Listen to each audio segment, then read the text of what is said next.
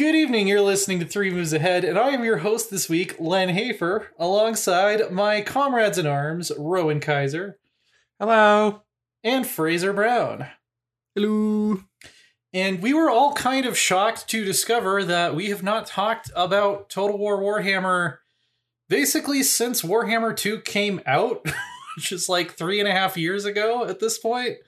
As we were sort of in the planning phases for a show for this, they went ahead and introduced or announced Total War Warhammer 3. So we're going to try to, in one evening, in one show, talk about the highlights of all of the changes that have come to Warhammer 2 since the last time we talked about it. And then also a little bit of what we know about Warhammer 3 so far. So there's been 2 new big factions introduced to Warhammer 2, Tomb Kings and Vampire Coast, which is actually the first one that was not a Warhammer tabletop army book, alongside a whole bunch of new lords and stuff. I think they've redone all of the base game factions at this point. They've redone a lot of the DLC factions even from the first game. Mortal Empires has been updated more times than I can count.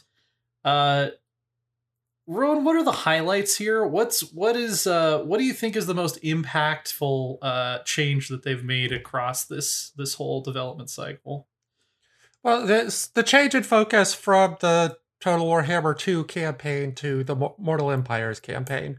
Mortal Empires being the combination of Total Warhammers 1 and 2, although really it's more grafting Total Warhammer 2's factions and map onto the Warhammer 1. Mm-hmm. It's centered around the Chaos Invasion. It doesn't have the crazy Vortex campaign stuff. So yeah, it's really sort of a generic, not generic, but kind of a straightforward, focused campaign of just conquering things and dealing with chaos when they try to unconquer everything for you.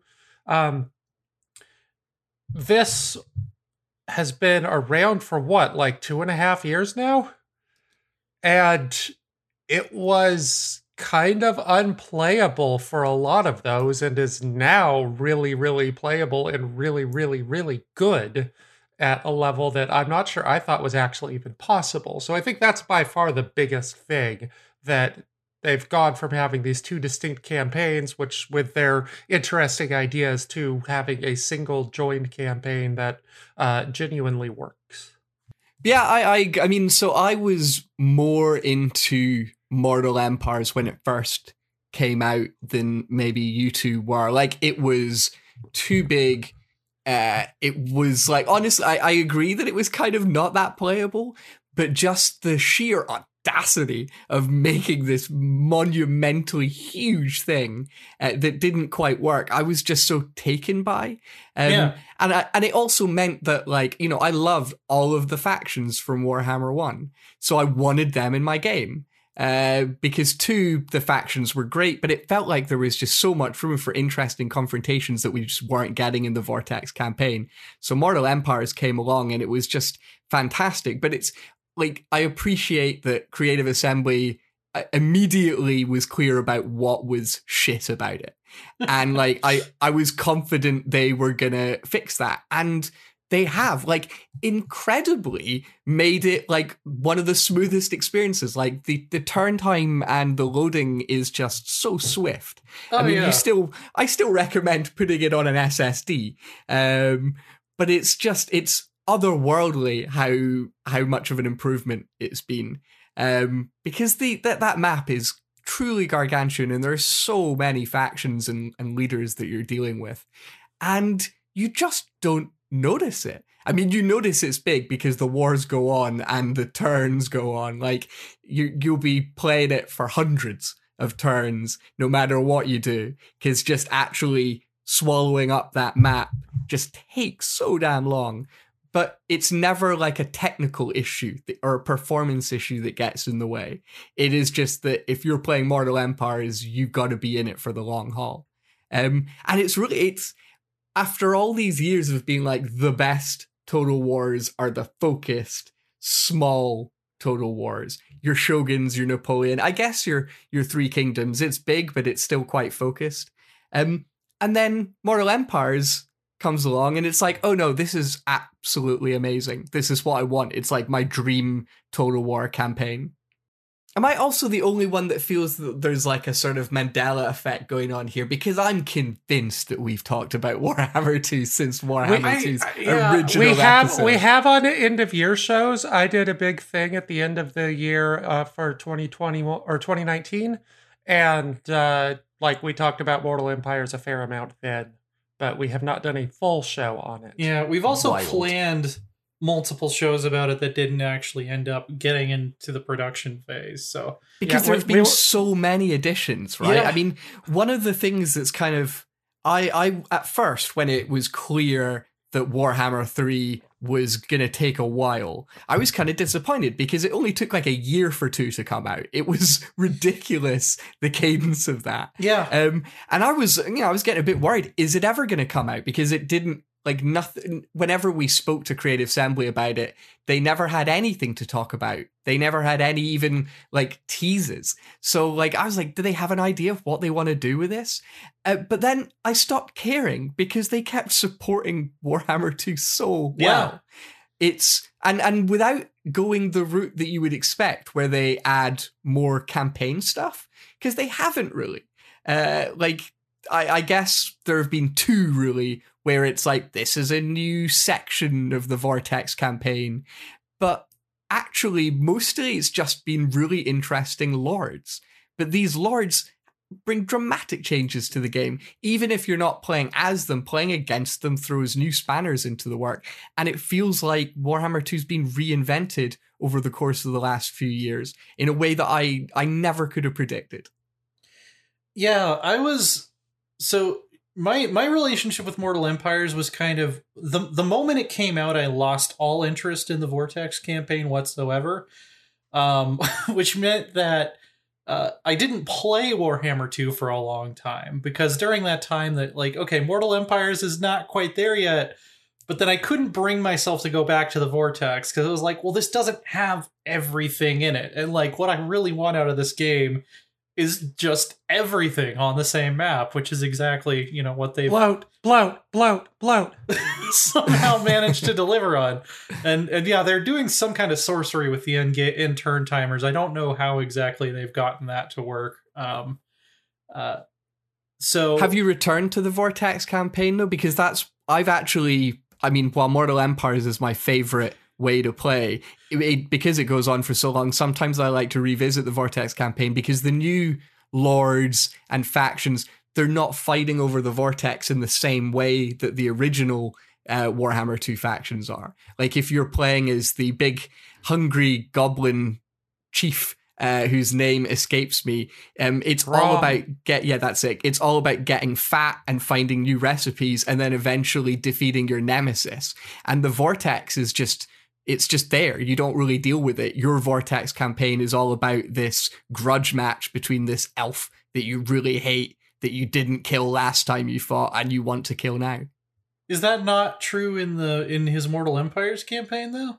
Yeah, like there's that. But what I'm saying is, like, when you're playing him in the Vortex, you don't have to worry about the Vortex stuff. Oh yeah, it's still your own little campaign. I have not played Eye of the Vortex once since 2017, which I think was the year the game came out. It's just like when Mortal Empires exists, I don't have any interest in it. And I think that that's part of why they haven't done a lot of campaign expansions, because they realized that people weren't doing I think they released a mini campaign originally with the Wood Elves and maybe the Beastmen. Yeah.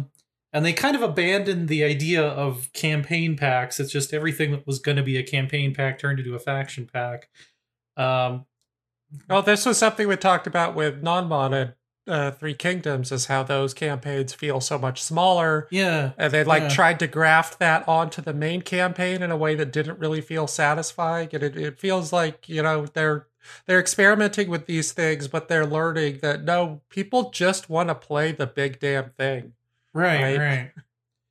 Yeah, I mean, the Vortex was interesting. The Vortex campaign was interesting in a few ways, but I'm also like, I'd rather they just add those mechanics to Mortal Empires now, because otherwise I just feel like I'm playing an incomplete game. Like, where's the Empire? Where's, you know? Well, so with Mortal Empires, there's basically two different ways that it's been improved. The first is in the technical sense, what you're talking about, and this is really, really important. I think it's hard to overstate just how messy Mortal Empires was those first few months. Yeah. And then the second is like sort of balance and campaign variety, which we could get to in a second. But let's knock the technical stuff out, because like it was about, I think it was like at the end of 2019 that they did the big patch that fixed the turn times, and they're like going 3 times faster than they were. It used to be like a Rome 2 situation where you could press in turn in Mortal Empires and sit down and start reading a book. And now it's like, it's not no time because there are 150 factions on the map, but it's a pretty reasonable end turn time. Like, it's better than a decent sized Civ 6 map, or, you know, Civ anything. Since I think probably 4 was when it started. No, 3 had the turn time started getting out of control. And that part is really, really impressive just from a technical situation. The other thing is that Mortal Empires, when it came out, the Chaos Invasion was broken in like 10 different ways, and every time they fixed it one way, it got even more broken in another. I remember like there was a fairly early patch version where the Chaos Invasion meant that every Chaos stack would launch itself towards the player faction no matter where they were. So then like I remember you that. think there's a Chaos Invasion and you're just going la la la, I'm sticking around, I'll keep an eye on my borders for 20 turns, and then all of a sudden you're hit with like full stack after full stack for the next 30 turns, and it's like, what the fuck is happening? How did they all come to me? And then you go online and discover that everybody has had chaos only hit them.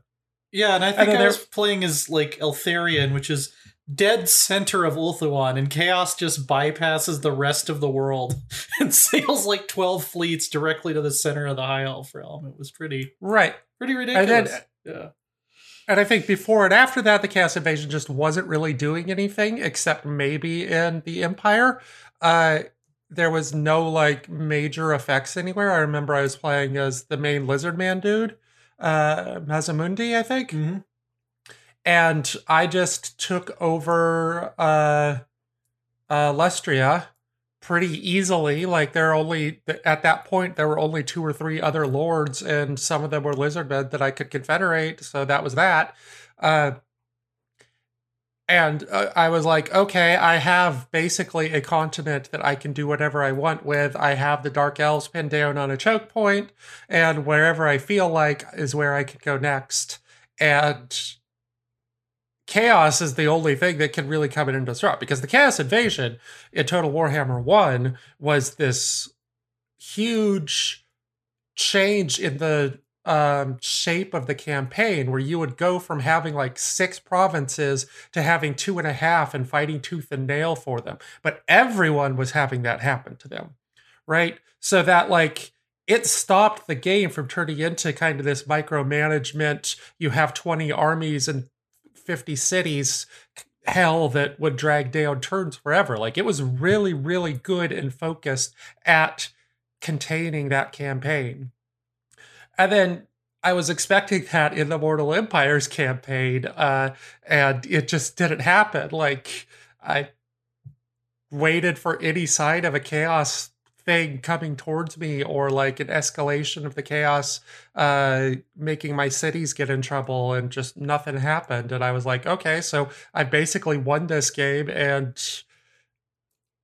just have to like fight some battles. There's nothing else to this until I feel like I'm done, and I already feel like I'm done. I do remember playing as Empire, and even as them, where you would expect this is where the Chaos Invasion is really going to hit you hard. It was like the Chaos Invasion's happening, and then 10 turns later, it's like, well done, you killed them all. It was like so insignificant. I was like, I've had much more challenging wars with the regular factions here. And I guess I was kind of prepared for it. And it was a game where I'd been going quite strong. But it did feel like I could have just not had the invasion at all and nothing would have changed.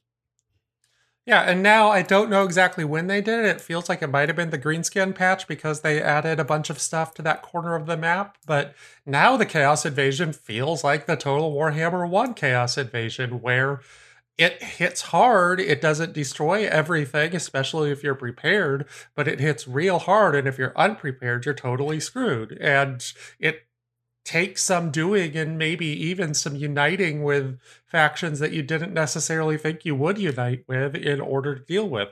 Plus, there's a Chaos Invasion marker or difficulty marker that you could set, and that seems to actually do a fair amount. I love that option, because I still think that the default difficulty Chaos Invasion it's still pretty weak. If you leave it on normal and you're an experienced player, even an Empire player, I think you can kind of just parry it a little too easily. But if you put it on like hard or very hard, I haven't even tried it on Legendary yet. Like it spawns so many stacks that they can like split up in 3 different directions and kill like 3 factions at once, which is pretty exciting. The other thing is like you were saying, like diplomatically, they've tweaked how the AI factions react to the Chaos Invasion in a way that like they really coalesce into those core army book factions really well. Like by the time the Chaos Invasion has really gotten underway, the Empire is the Empire. The High Elves are the High Elves. Usually it's Tyrion, sometimes it's Elariel, but they're going to unite behind someone. And then they also built these big meta alliances too, which ended up being really interesting in the Wood Elf campaign I played, because after we defeated Chaos, for me to expand anywhere, I basically had to go up against like Warhammer NATO, which was like the Empire and Bretonnia and the High Elves who had allied to fight Chaos, and they all stayed allied after that, which made getting the long campaign victory goal a lot harder and a lot more interesting, because I was, the Wood Elves aren't necessarily evil, but I was fighting all of the quote-unquote good factions at once, which I thought everyone is evil. And I mean, everybody's an asshole. It's just different degrees of asshole. So the way that the other AI factions react to it is also a huge improvement over how it was at the beginning. And it just helps to transform the map from like this patchwork of like elector counts, and like there's like 5 different dukedoms in Bretonnia. I don't know who any of these people are. And then in the late game, it's like, okay, it's the factions I know, it's the leaders I know, and we're all just kind of vying for that top spot. Yeah, and that was the pace of the campaign in Warhammer 1, and that's one of the things that I loved about it so much. And now they finally managed to integrate that in a map that's like 3 times larger with 4 times as many factions. I'm curious what factions or what lords each of you have had the most fun with. Fraser, do you have a favorite or a couple favorites? Oh yeah, big old fat goblin lad. Yeah. I love him. I love him so much. I love that he can't walk and he's got that big chair. I actually just found the whole like cooking system to be really sort of cute and fun and silly, even though it's really simple. And you're basically you get ingredients from like sacking different factions, and for doing quests and meeting the this troll hag, this river troll hag, who gives you tips about what to cook and maybe even cook something for you. Or you could rob her, which is really awful. You could just rob this old lady of all her food.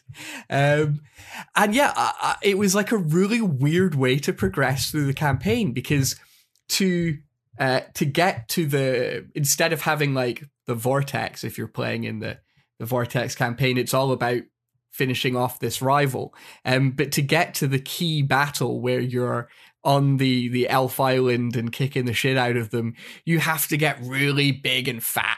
You got to eat loads, and you've got to uncover all these recipes. So it's like the progression system is all about just packing on the pounds. So you go to war with all these other factions so you can accumulate more food, so you can eventually take on your nemesis. And I just thought that, like, from a narrative point of view, that's just really hilarious as well.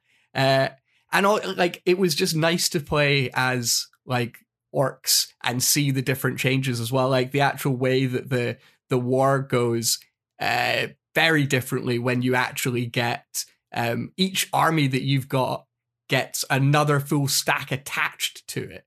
It's not like wandering around the map. It's like in your army. And then so when you fight, you get direct control over it. And you just got like huge arm. And they last for like 16 turns or something. You're just stomping around the map, demolishing absolutely everything. And it feels like this green tide. Like this is how orcs should feel. Even when it was buggy and there was like stats that weren't working as they were meant to, I was still having a blast because it felt like how it should feel. And I think that's the key for like any of these factions is like, I want to feel like I do when I like thinking about the tabletop game. I just want to feel like this tide, this powerful tide just destroying everything. That's what the orcs are all about. And those changes really brought that to the fore. Rowan, who have you been having the most fun with? The two that I've been hitting when we started getting this show prepped over the past couple of months have been Azhag the Slaughterer, because I wanted to see what the greenskin changes were like, and he's up in that northeast corner where Chaos hits first, which has been developed quite a bit. There's now some Skaven and some Wood Elf lords there. So that was my initial focus, and then I thought it was such an interesting strategic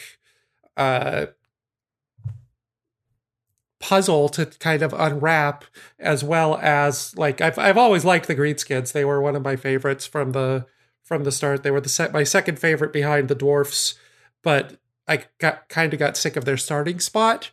So having the new ones, I played a little bit of Grom as well.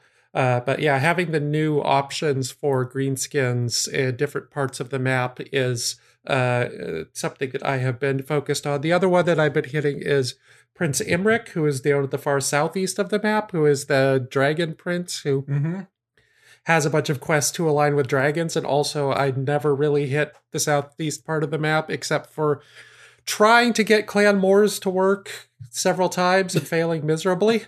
So yeah, those are the big two that I've done. I've done a little bit of the Wood Elves, but we could talk about them specifically when Liana starts talking. But yeah, Imric is a very interesting and I think perhaps kind of busted character, because if you're playing on harder difficulties, like it's really hard to get more than one army up at a time, and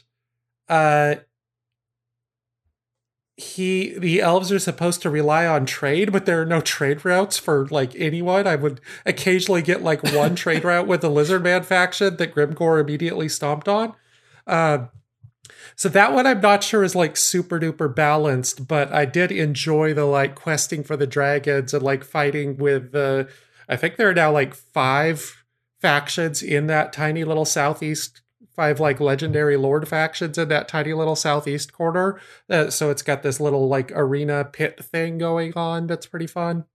So yeah, those were the two that I've hit the most. And I did play a little bit of Grom and the Twilight Sisters. It's impressive just how just chucking a lord into this kind of and giving them a new starting position or filling in the map just changes so much.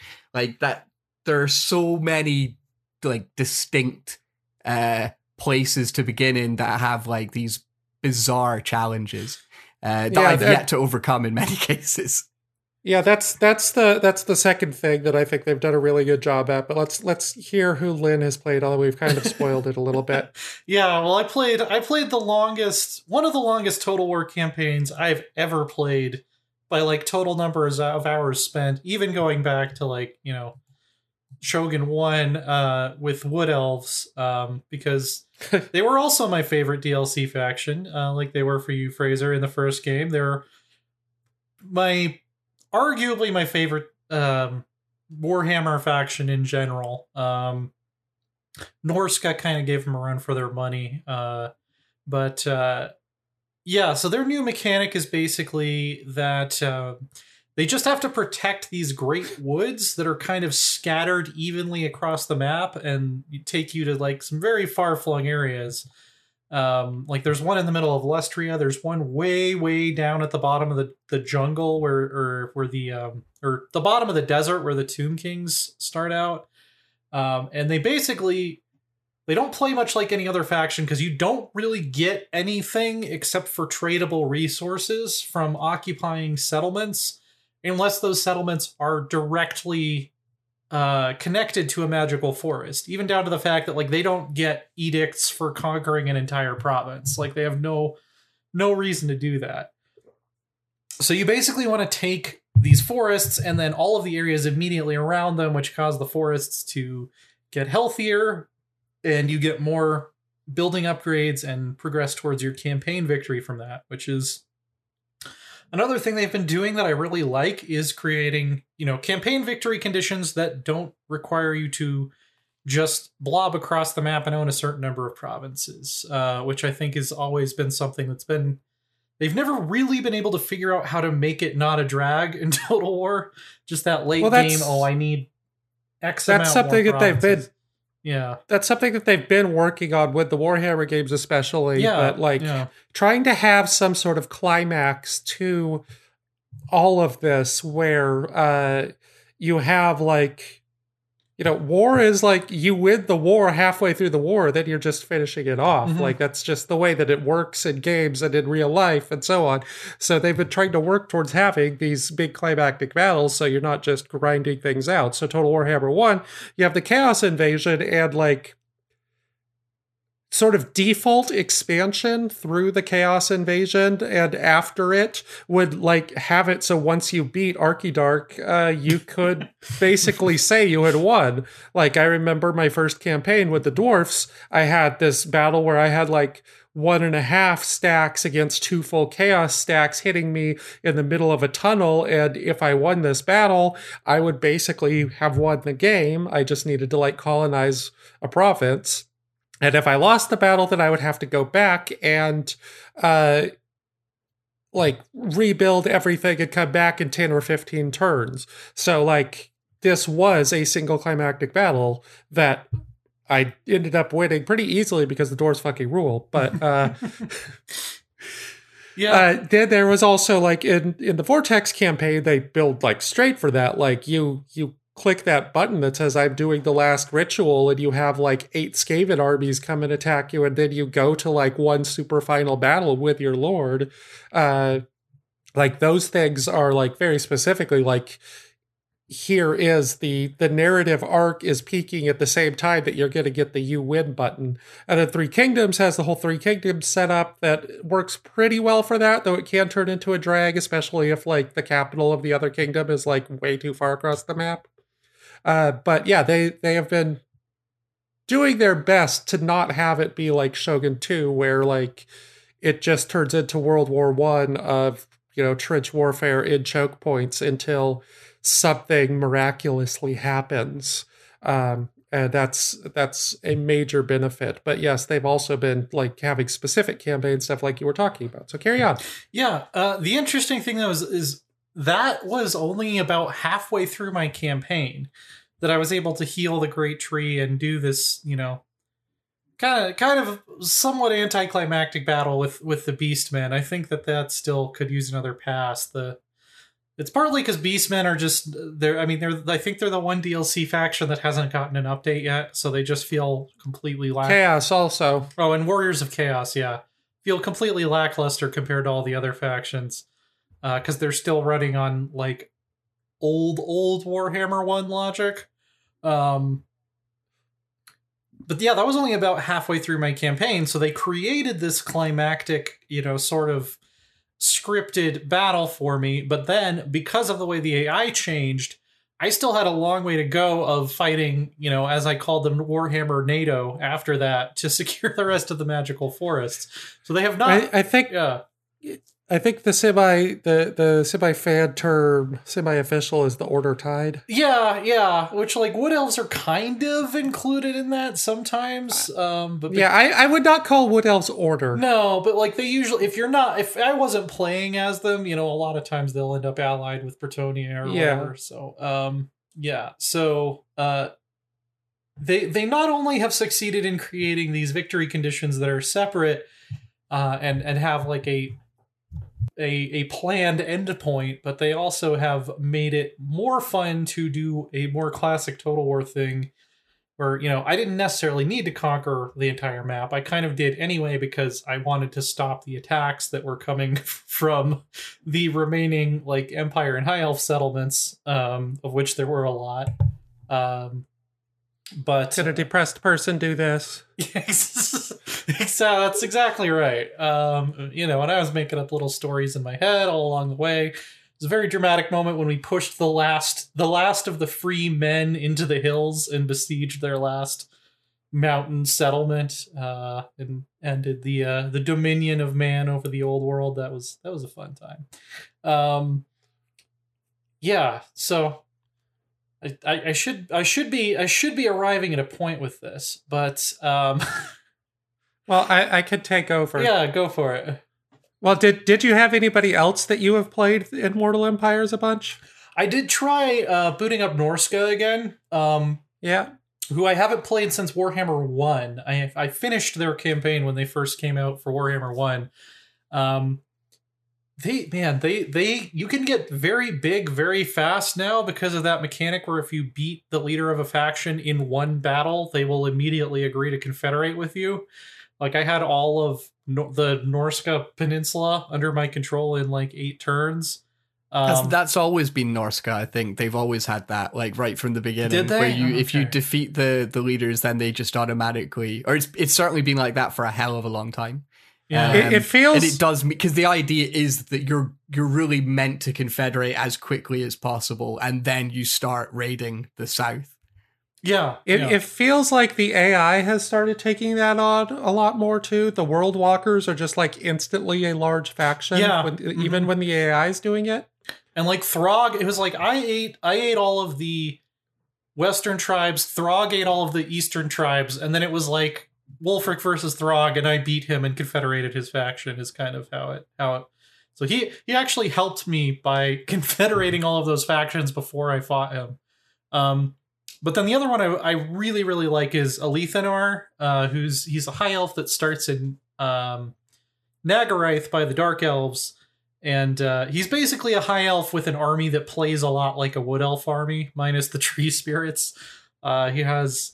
I think they are actually pound for pound the best archers in the game, the Shadow Stalkers or whatever they're called. I like shooty factions in this game for some reason. I just like being able to outrange and outshoot my enemies. Even though Norska is kind of the opposite of that, they rely almost entirely on shock infantry and monstrous units. But I mean, this is why I've never gotten into the vampires. I wanted to. I wanted to so much. But love me some vampires. They were the first faction I actually, in Warhammer 1, they were my review faction, the one that I like really put all the time into. And then I actually, I love them in 2. You get, hey, how about vampires but pirates? And you really can't go wrong with that. But I just wanted to say, after despite having played hundreds and hundreds of hours of this game, whenever you two bring up someone's name, like Alathadriel, I'm like, who the fuck are they talking about? I really just want normal names for these. An elf called Dave, an orc called Frank. Let's just simplify. Jessica, I can't contain all of this. Yeah, exactly. An orc called Dave should be the name of the show, or an elf called Dave. I think we have that one pinned down now. Yeah. No, I remember them mostly by sort of types, archetypes. Like the Nagaraith guy is okay, he's the kind of grim and gritty high elf. Yeah, dude. He's the one who's. He's sort of the Faramir here. Not that Faramir was super grim and gritty, but like relatively speaking, because he's like in the enemy lands. He's tormented. Yeah. Yes. I only ever remember Cavill for obvious reasons. Which one is Cavill? Oh, that's the one that they added in because Henry Cavill loves Warhammer, so they chucked in an elf, called him Cavill. Oh, wow. Nice. Yeah, so this is the other point that I was making, is that the game's done a really good job of having diversity of factions, diversity of like conflicts, and updating or adding new factions accordingly. And we could sort of hit each of these ideas. The big one, I think, is that all these legendary Lord packs keep adding different characters to different parts of the map. Mm-hmm. And, like, if you played Mortal Empires initially, like I was talking about, I was playing the Lizard Man in Lustria, and, like, I think initially the only other major legendary Lord I had to deal with was Teclis, the High Elf, who's, like, totally on the other side of the continent. There might have been, like, a vampire dude in there. No, he wasn't legendary because they wouldn't have had a legendary vampire on that part of the map. But since then, they have added an Empire guy. They've added multiple pirate counts. They've added a dark elf, and all in that southwest continent. So now you actually have like a kind of difficult space to work within. I haven't tried to play as that Lizard Man again, but I have like poked around Lestria somewhat, and yeah, that's yeah. I like that Empire guy is really interesting too, because yeah, I played he's as not him. Like a traditional Empire character. Like the way it's like the whole point is they're kind of cut off colonists, aren't they? Yeah, he's great. He's really fun to play. Yeah, we love colonists. Oh yeah, colonization is great. Yeah, well, he also has like that mechanic where he picks up heroes from other factions that are like these RPG party members. Like he can get like a wood elf, like Glade Lord in his army, and stuff. I also love that, like the fact that you have two wood elf factions like in the borders of the Empire right now makes the Empire so much more interesting. Like Draika causing trouble over in like God, Draika is such a pain. Yeah, like like the Empire is like, oh, that's the scary evil tree, right? Yeah, like it's always been like, oh yeah, you've got these feuding counts or whatever, but like it feels more dangerous now because it's like, oh yeah, you know, I'm well inside the borders of the Empire, but there's a crazy tree lady who wants to kill everybody over there, you know. Yeah, the other thing that I think is kind of interesting is that they've sort of created a few different ways to pace these factions, I think, where you have a more traditional faction like the Empire that works pretty much like standard Total War. You have these kind of you conquer stuff and then wait and build up factions like the Vampires, where like you have to conquer an area and you have to build up the vampiric corruption so that you don't have public order problems, and then you can keep moving.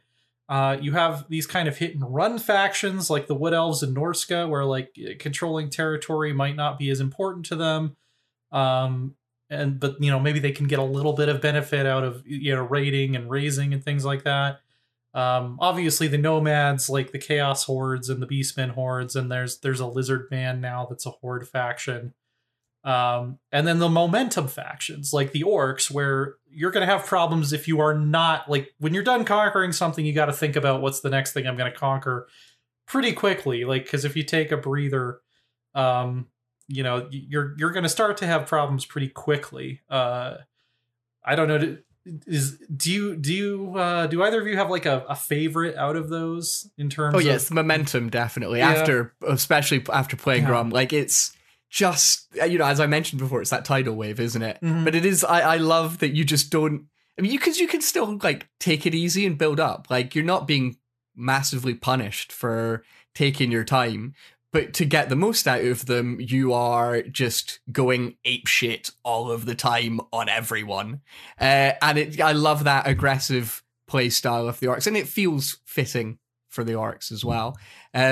And with Grom, it works really well too, because the whole point is to have lots of enemies and steal their food and make lovely recipes out of them. So even with the discrete lords, they've all got different reasons to be that aggressive in different ways. And it just, it feels brilliant. I think in a game like Total War, you do often just want proper Total War, and it gives you that. Yeah. Yeah, I can tell you my least favorite, and that's the fucking hordes. Least favorite Total War conceit since Agents. I thought they were good in Attila because you had a life cycle where you started out as a horde and then you became a settled kingdom.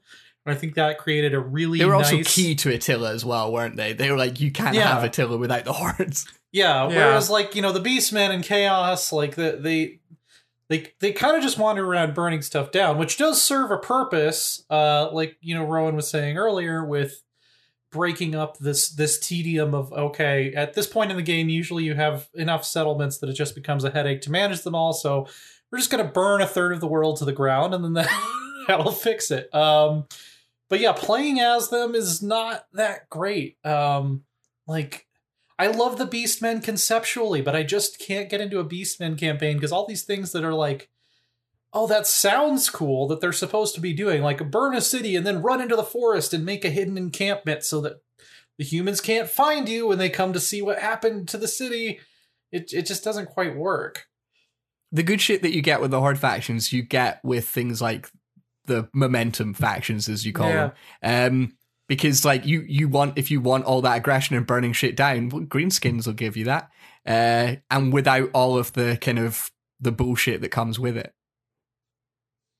Yeah, like there has been an issue with several of the factions, and we can get into like the revamps here, where like strategically they kind of stunk, but tactically they were still great. Like the Greenskins were sort of in that place for a while. Mm-hmm. Like the Greenskins have a great like combined arms thing. It's not quite the Empire's straightforward. Here's your infantry, here's your cavalry. Like it's like your infantry either is really awesome or really fucking sucks. Whereas on the campaign, it was like, okay, you could play as Grimgor, or you could play as somebody else in Grimgor's place, or you could play as Skarsnik, who's got like can only be goblins for the first quite a long time.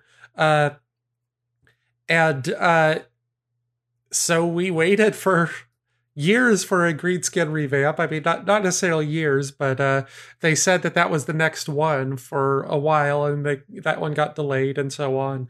But when it eventually came out, it was like, oh, now they have made it so that the Wogs are kind of awesome. Like Fraser has talked about how great they are multiple times so far, and that was not the way that they were talked about with their previous incarnations, where they were just sort of other stacks on the map. They did not have like the battle surge, things like that. So, like, you look at the Wood Elves, and they were like totally crushed by that because they had like one of the best like unit sets in the game. Like the ability to fire while moving made them feel different from everybody else. And then as the campaign got bigger and bigger, and they're like tiny little part of the world where they were the only two Wood Elf factions was there, like that just kind of got sad and boring. And so like getting a new Wood Elf variation, getting their revamp was super key for making this actually feel like, you have that giant list of characters and like, oh, the Wood Elves are viable characters for me to click on for the first time in 3 years. Yeah. Oh man, like there's some really good tactical matchups there too. Oh. But they haven't done that with the Horde factions yet. And no. I feel like, when we get into what they've said about Total Warhammer 3, that might be why, because these are chaotic factions. But that seems to be a clear next direction to go, and maybe we'll see what they want to do with that, with how Warhammer 3 starts getting developed and put out. Yeah. Well, was there any last points about Warhammer 2 before we kind of transition into talking about what we know about Warhammer 3 so far? I mean, I could talk about Warhammer 2 Yeah, all day, all I night. could too. I love it so much. I I've think- decided that it's my favorite. Again, I go back and forth, but it's 100% like no contest. I love Three Kingdoms. It's so good, but Warhammer 2 is just what a game. What a game. Fraser would definitely give this one a 7.5. I would absolutely. I'd maybe even give it more. A no, 7.8. I I think don't because I wrote the review for Warhammer 2 for RPS. I never got to give it a score. I gave the funny thing is Warhammer 1 I did actually give a 7. We know. I changed my mind about that. So, we know, Fraser. that was the opposite direction. A 7, Fraser. That was Yes. only a I 7. love my 7s. I love my 7s. Yeah, no, man, yeah, I could rave about how Wood Elves versus Skaven is emblematic of how Warhammer expands the tactical possibilities of the Warscape engine in ways none of the historical games ever have, and it's just this beautiful, terrifying nightmare skirmish circus. Yeah, I think I'm gonna cop out and say that Warhammer 2 has my favorite battles and Three Kingdoms has my favorite campaign mechanics. Coward. Take a side. Well, I would like to maybe have more of the character stuff in Warhammer 2. I'm not saying that the Grim Gore needs to have a personalized relationship with Carl Franz, but maybe they could have like a rivals. He definitely does. Yeah, they could have like a rivals tag or something. Like I completely agree. There's loads of stuff from 3K that I would love to see in Warhammer. Yeah. But I'm just constantly like floored by how good this game is and how they've kept developing it. like just letting Creative Assembly like work on this game for absolutely ages has paid off. Yeah, I think that's one of the big takeaways here is that like this is a model for how to continue developing a game. Their ambitions and their desires to have like an ultimate Warhammer playground or sandbox or whatever have totally paid off. Like that's not a thing that happens in games a lot where you say we're going to make multiple games and we're going to combine them and it's going to work. That doesn't always happen for a variety of reasons. And, some of it is just that they had the funding to do this because people fucking want to buy Warhammer shit. Yeah. But also, like, they have put in the effort. They have said, we love to do this and we want to make it the best that we can. And, we will spend 3 years just adding legendary lords to make Mortal Empires better while slowly working on Total Warhammer 3 and somehow finding a way to try to make that make sense. And like that's all really done extraordinarily well, provides a model for how to do these things that isn't the Paradox model. It's kind of almost like the live service model without all the wank. It's just like a good, like just the kind of continued develop. Like this team is on this and constantly experimenting with it, and we're watching this game grow. It doesn't feel like, oh, here's some DLC, here's an expansion. It felt like constant progression, momentum. Well, and it's 100% only buy what you want. They never put out expansions that are like, oh, this one's going to add an entirely new game mechanic, or like, this one's going to get rid of the terrible Chinese faction system from EU3 and replace it with something better. It's a Game Workshop way of doing things. It's like, hey kids, want a new army? Like you're gonna benefit from all of this. Like these new lords that they release are going to be on the map. You just can't necessarily play as them whether you buy them or not. So, I like that is I think one major advantage over how they do this versus how Paradox does it. The last thing I want to say is that like even within the factions, the new lords have really interesting differences between them. We haven't really hit on that too much directly, although like some of what Fraser was talking about with Grom, But yeah, like if you have paid for this new lord, you're getting something wild. Yeah. And that's sometimes that's good, and sometimes it's a little weird. Like I tried to play as Malice Darkblade, who's the dark elf who's way in the southeast corner when he came out, and like I just didn't really click with his potion and demon form thing, and like whatever. There was also like a weird tax on his armies, and I was just like, this is something that I either have to go figure out how to do, or I just play as somebody else, and that's okay. But I think I don't remember, did he come with Imric? I don't remember which ones were actually released together, but yeah, I know that's 100%. That was actually the last bullet point I had for Warhammer 2 as well, is like, don't sleep on these Lord packs. I think they've been hugely successful for the most part. I think like the first one that made me really realize how good Games Workshop is at making this kind of content was Clan Angrund, which might have even been for Warhammer 1. I don't quite remember. Yeah, they were.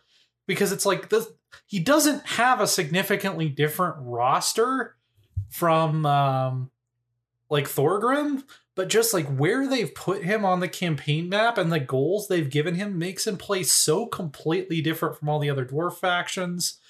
Nakai the Wanderer, who he is a horde faction, so might not be Rowan's favorite. He's the lizard man horde that starts up north, and like when he conquers a settlement, he gives it to a vassal instead of being able to control it himself. So he will only ever be concerned with his main army, his main horde army, but then he also has these vassals all over the map that are like the keepers of the something or other. Like they've done some really, really interesting stuff with a lot. I completely forgot about that horde as well. Like that's just how big it is. I've played this game so much, and there's still hordes where I'm like, I have no fucking idea who this person is or what their deal is. Yeah. It's like I'm constantly finding new things. Yeah, so like not only new mechanics, but just figuring out, it would be actually really interesting if we put this faction right here and then pointed them in this direction, and it gives you a completely different sort of campaign than, if you've played the starter lord for that particular faction. Like just imagine saying, I am going to beat this game with each of the factions, or with each of the lords within the faction, because there's still a couple that are like doubled up, like the Empire and so on. But yeah, like just imagine saying, I'm going to do this with, every single different starting point. It would be, you'd be at it until the end of time. It's just ridiculous. You would be at it until the end of time, and also, like, some of them, like, I haven't even considered touching for a variety of reasons. And, like, I will hit them and be like, oh, hey, this is my new favorite. Or, oh, I despise this. I'm never going to figure this out. But I literally don't know. Like, that Lizard Man Horde guy, I've been like, yeah, he looks kind of interesting, but I don't know about Horde, so I want to go play as Tic-Tac-Toe. And I'm fine with there being stuff that, like, I'm like, you know what, this doesn't seem like my cup of tea, because the real, like, thing that I love about this is how diverse it is. And with that, you sometimes get stuff that's not going to be your bag. Yeah. But you still get to, like, face off against them. Like, they still end up adding to the game in surprising ways, even if you never touch them yourself.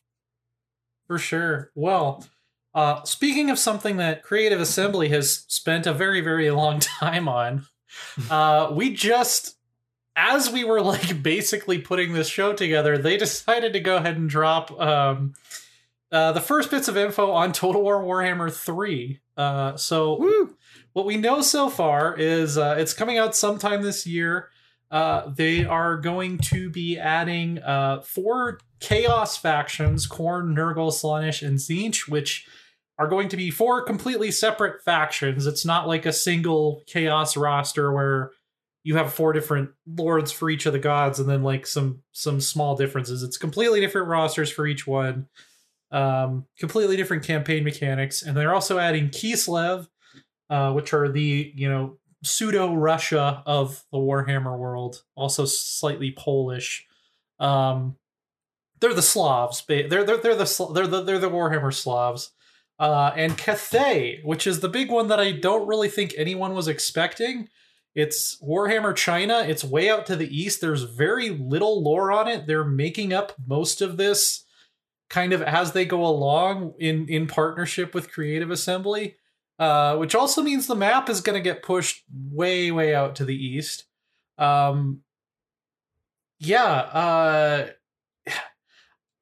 don't know. I was not expecting it to be this big, but I guess given how much time that they've had to work on it and how much, how well the first two games and their DLC has done, I guess they just, they were able to make this. I guess they even mentioned that it's going to be significantly more ambitious than the first two were at launch. Do you think it's going to come together? Like, well, it just seems like a lot. Well, I think, yeah. Sorry, go ahead, Rowan. I've been skeptical of Warhammer 3 for a while, largely because it seemed like the only thing they were leaving was the demons. Like, there were rumors and like thoughts that it might be that the Chaos Dwarves and perhaps even the ogres would be added to the Total Warhammer 2 / Mortal Empires map, and there is room for them. Like, there are sort of pseudo provinces on the map that like seemed like it was clearly where they were going to add these things, and then they decided to hold them back. And there was also like discussion of, okay, if all they have are the demons of chaos, then is this like only going to take place in the chaos realms with like there's be a map overlay or a different world? And like I have never found that that's like a really great idea in a fantasy game. The whole like, an above ground or underground or an alternate dimension or like a chaos realm, like the dual map thing is just, people love to try it going way back to Master of Magic, and I'm just not sure that it's actually worth it. So I was intensely skeptical about that. So the idea that they're just like straight up expanding to the east, that's from like a strategic standpoint really interesting. Getting more chaos stuff to give more variety to the Chaos Invasion is a drum that I've been beating for a while, because like, yeah, as fun as the Chaos Invasion is strategically, tactically fighting those fucking cannons over and over and over and over and over and over and over. Yeah, that's not my favorite. It's just a boring, like Warriors of Chaos is just a boring roster. It's just like, I don't know. Mm-hmm. I mean, I don't necessarily know that it's like inherently that it's so boring, but it's not that exciting to go against repeatedly. Yeah. I can tell you that much, which is part of why I liked Warhammer 2, is that now you have the Skaven kicking in too. So you have both of those, and then like theoretically the demons would have been a great addition, and now hopefully they will be, and like they could be like a generalized chaos invasion that really has variety as well as being strategically difficult. So these things are all good to me. I'm concerned about if they do a mega map, like how long the turn times will be, because like they're still not nothing, and if they add another 75 factions, then that will be even more not nothing. But like the main thing I'm worried about is the racism. Warhammer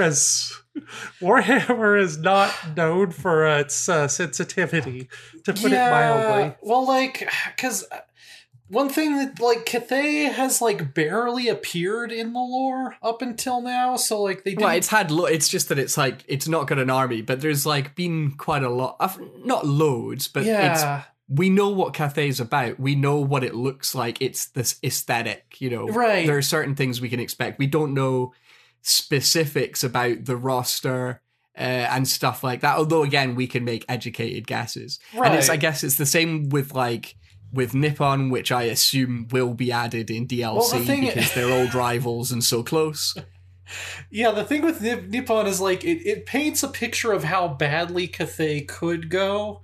Like if you look at the material that has been released for Nippon, which is quite a bit more than they've released for Cathay, like there's like I don't even remember because it's so ridiculous, but like there's like a guy named Suzuki Honda or something who has a magical sword called Toyota. Like, it's all this like very tongue-in-cheek, like, would not really fly today. Like, I kind of feel I've got faith with of Creative Assembly not fucking that up, given that they've been making these games in sort of settings that these factions have been inspired by already.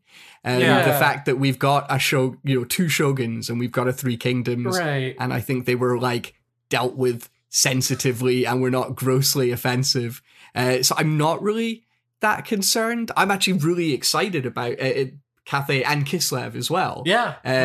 Because while Kislev is now getting an army in actual real Warhammer, we only know that they have bear cavalry. We don't really know much else about the specifics of the Kislev roster.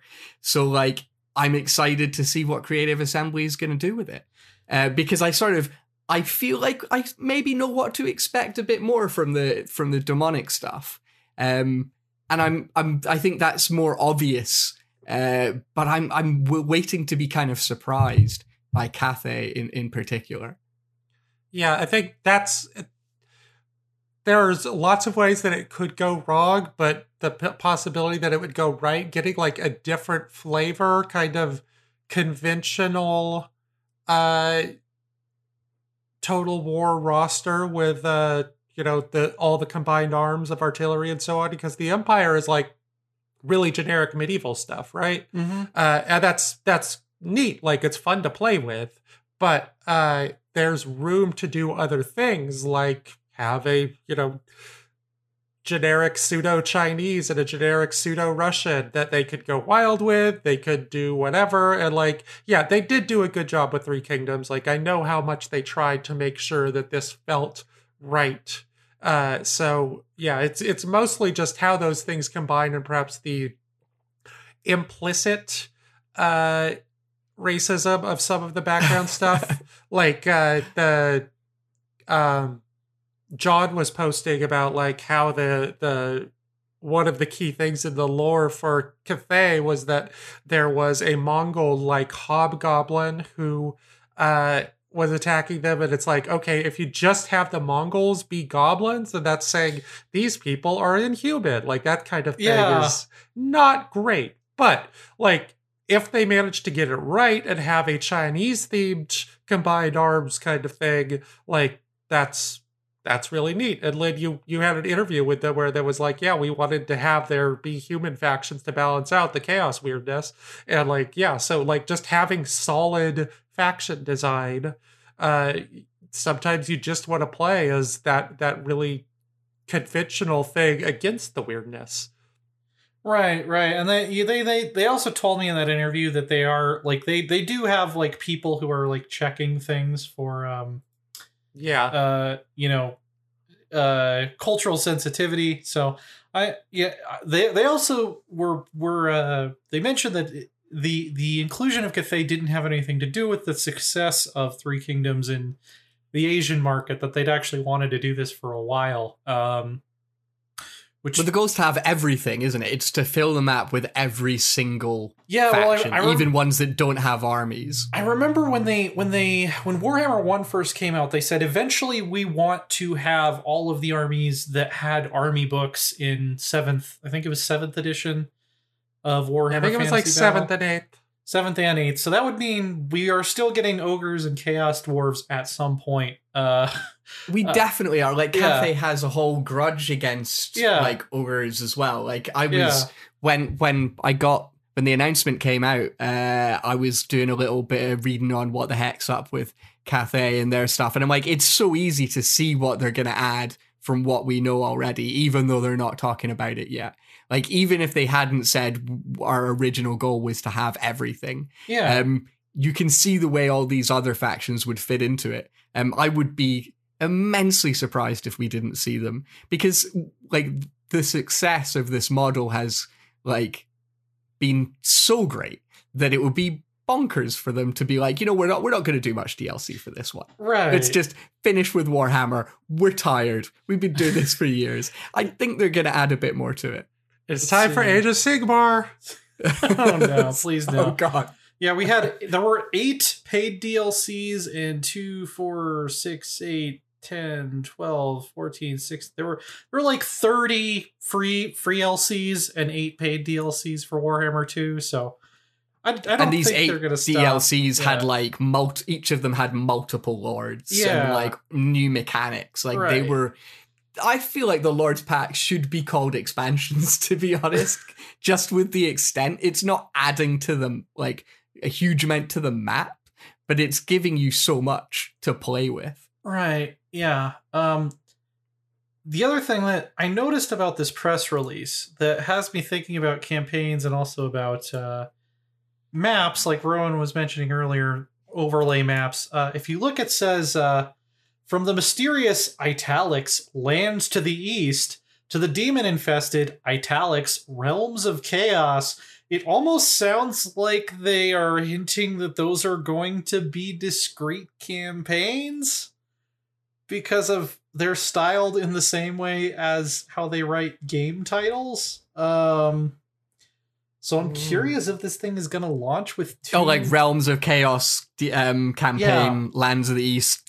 Right, okay. They have said that the Realms of Chaos will be a large factor in the grand campaign. They told me that in my interview, but they said they couldn't discuss how yet. So I actually asked, is it going to be a separate map? Is it going to be grafted onto the north? Because in the lore, the further north you go, it eventually just turns into chaos. They said they couldn't talk about that yet. So I think you might be reading a little bit too much into this, because they also just like have the Chaos Lords italicized. I think that's and remember, just this wasn't written by like a designer. This was written by one of their PR people, and they fucking love italics. They love it. Bold this, italicize this. Can't get enough of it. It looks like they're just doing it for like these are the proper nouns that we want you to get right in your thing, so we've italicized them. So I would not go too wild with that, but I feel like they have learned their lesson. I feel like the potential size of this map means that you could have like the Realms of Chaos be, the entirety of Siberia and Mongolia and Central Asia, and then also still have room for other things. They said it's going to be the largest scale thing that they've tried, and I think that's just across the board, not even for Warhammer. That doesn't necessarily mean like size of the map, but it does make you think this is going to be a very beefy boy. Yeah, well, and it got me thinking about early game for if you're playing as one of the demon factions, it would kind of make sense to have your early game goals to be like, prove you're the biggest and baddest chaos god, and then you get to lead the chaos invasion.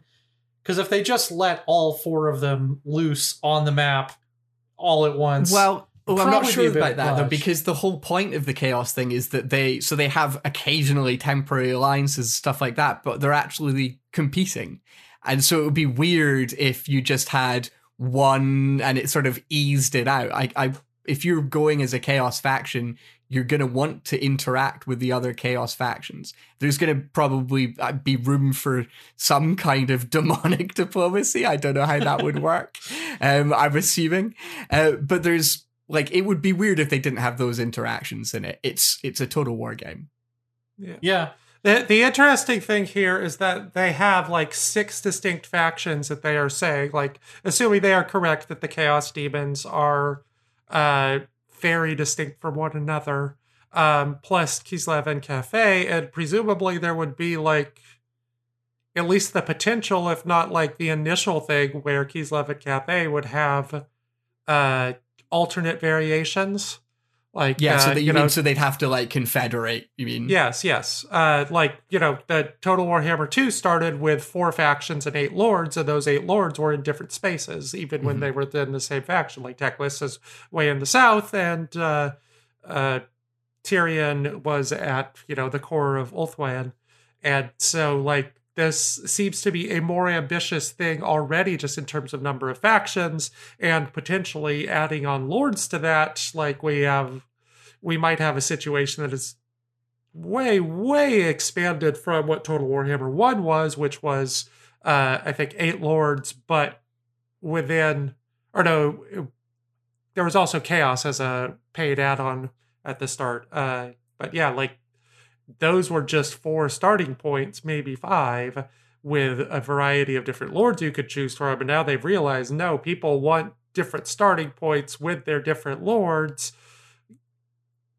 Yeah. This would fit why it's taken so long for them to finish this as well. Because they saw the reactions to the experiments and the things they were doing in 2, and they're like, right, we need to rethink what our approach is with this. We're going to take a bit longer.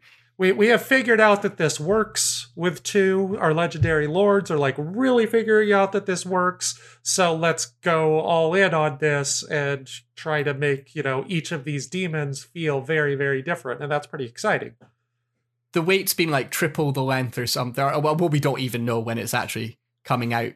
We don't have a date yet. It'll have been probably about 4 years since Warhammer 2 by the time it's actually. So it's like a 4. That's like 4 times the length of the gap between the first 2. So I'm demanding 4 times the scale. It's like the amount of time we used to have to wait between Total War games before they decided to make it every single year, like Assassin's Creed or something. Put their B team. So they did the wee sagas. Yeah, exactly. Don't call them the B team. That's so mean. It could be a difference in resources, not availability, but there's a reason that Troy and Thrones of Britannia are probably the least interesting, or not even necessarily least interesting, by least played Total War games of like the last. They were different studios though, because that's true. Yeah, Troy was Sophia, which is previously Crytek, so it's a completely new one. Yeah, you're right. Yeah, well, I get your point though. So can we make the argument now, given that this has been happening for the last 5 years, that Total War is the game of the Trump era? No. Absolutely not. We're not all American. You've had a Trump era too. It's just with a different guy. Yeah, but he's not our guy either. That's the worst thing. I'm Scottish. He's not ours. So we don't call anyone Boris up here. Yeah, I guess he has sort of been the I don't even want to say mastermind behind it all, but he's been a constant. I never thought of it that way. Thanks for that, Rowan. Anytime. Yeah. I'm so tired. It's just evil fighting evil, and all you can do is pick your alliances with the lesser of 2 evils and pray that you don't get burned in the Inquisition. I just really, after this time, I just really am so excited about because, we've talked about what we expect from this, but the truth is we have no real idea because the creative assembly that's making this game is quite different from the one that made the first 2. Like, the team might not be different, but the actual, like, their experiences and the things they've learned from experimentation. So it could go in a really strange direction that we've just not been able to predict. In 2015, Total War is in a situation where they're coming off Rome 2, which is like the first time that they've actually had people like us saying this is a bad game, this is a messy game, this is buggy, this needs to be fixed, but just this is awful.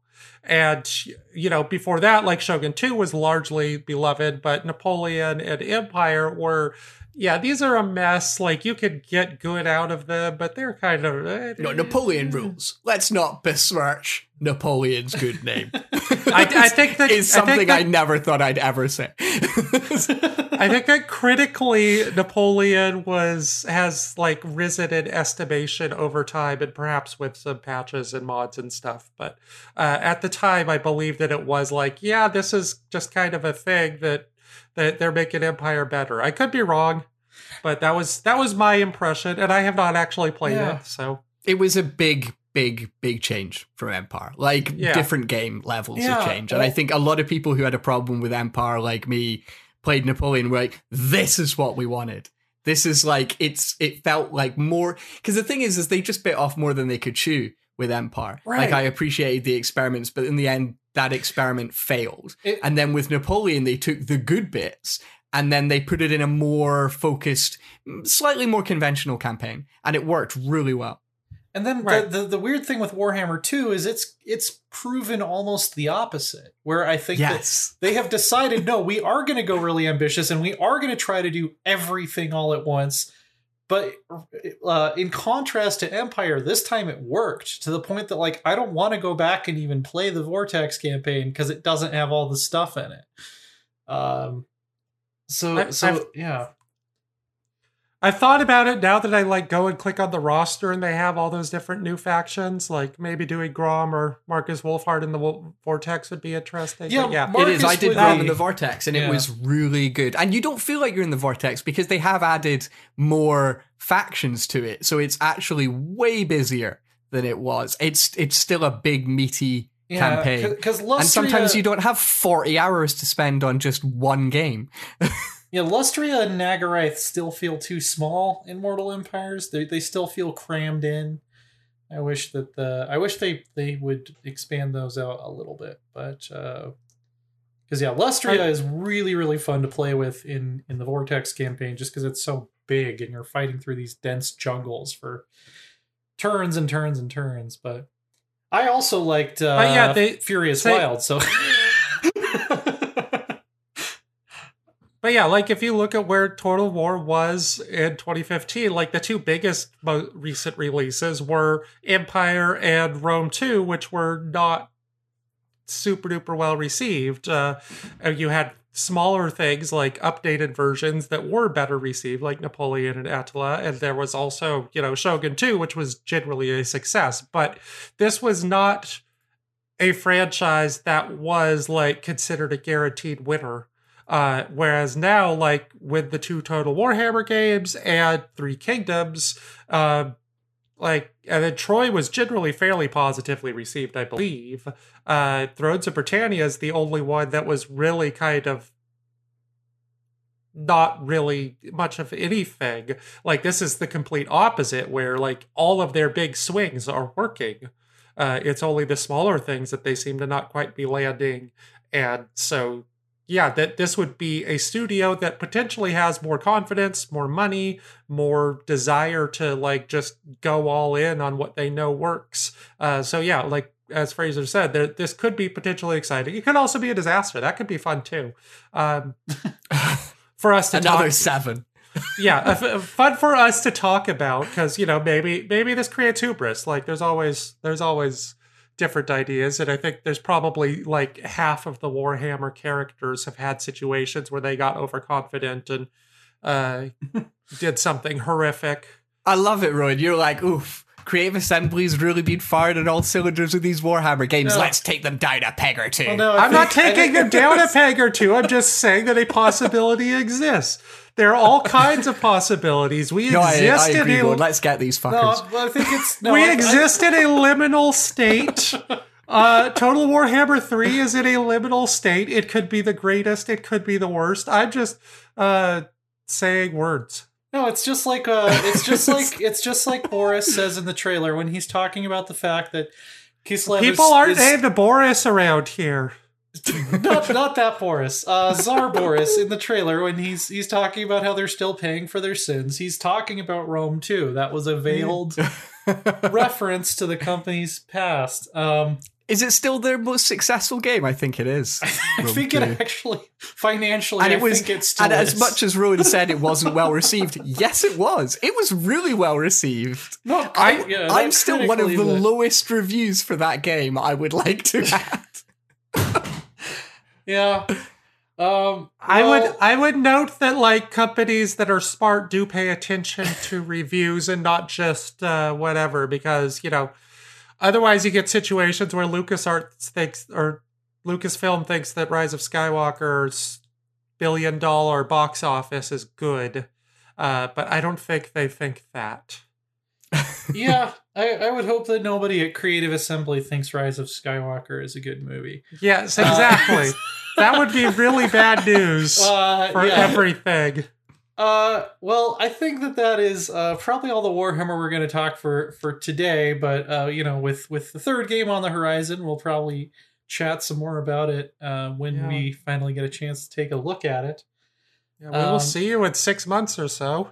Yeah, I would imagine it's got to be close-ish if they've been working on it for almost for over 3 years. But Yeah, so Three Moves Ahead is hosted on the Idle Thumbs network. You can head over to the forums to discuss this and other episodes at idlethumbs.net.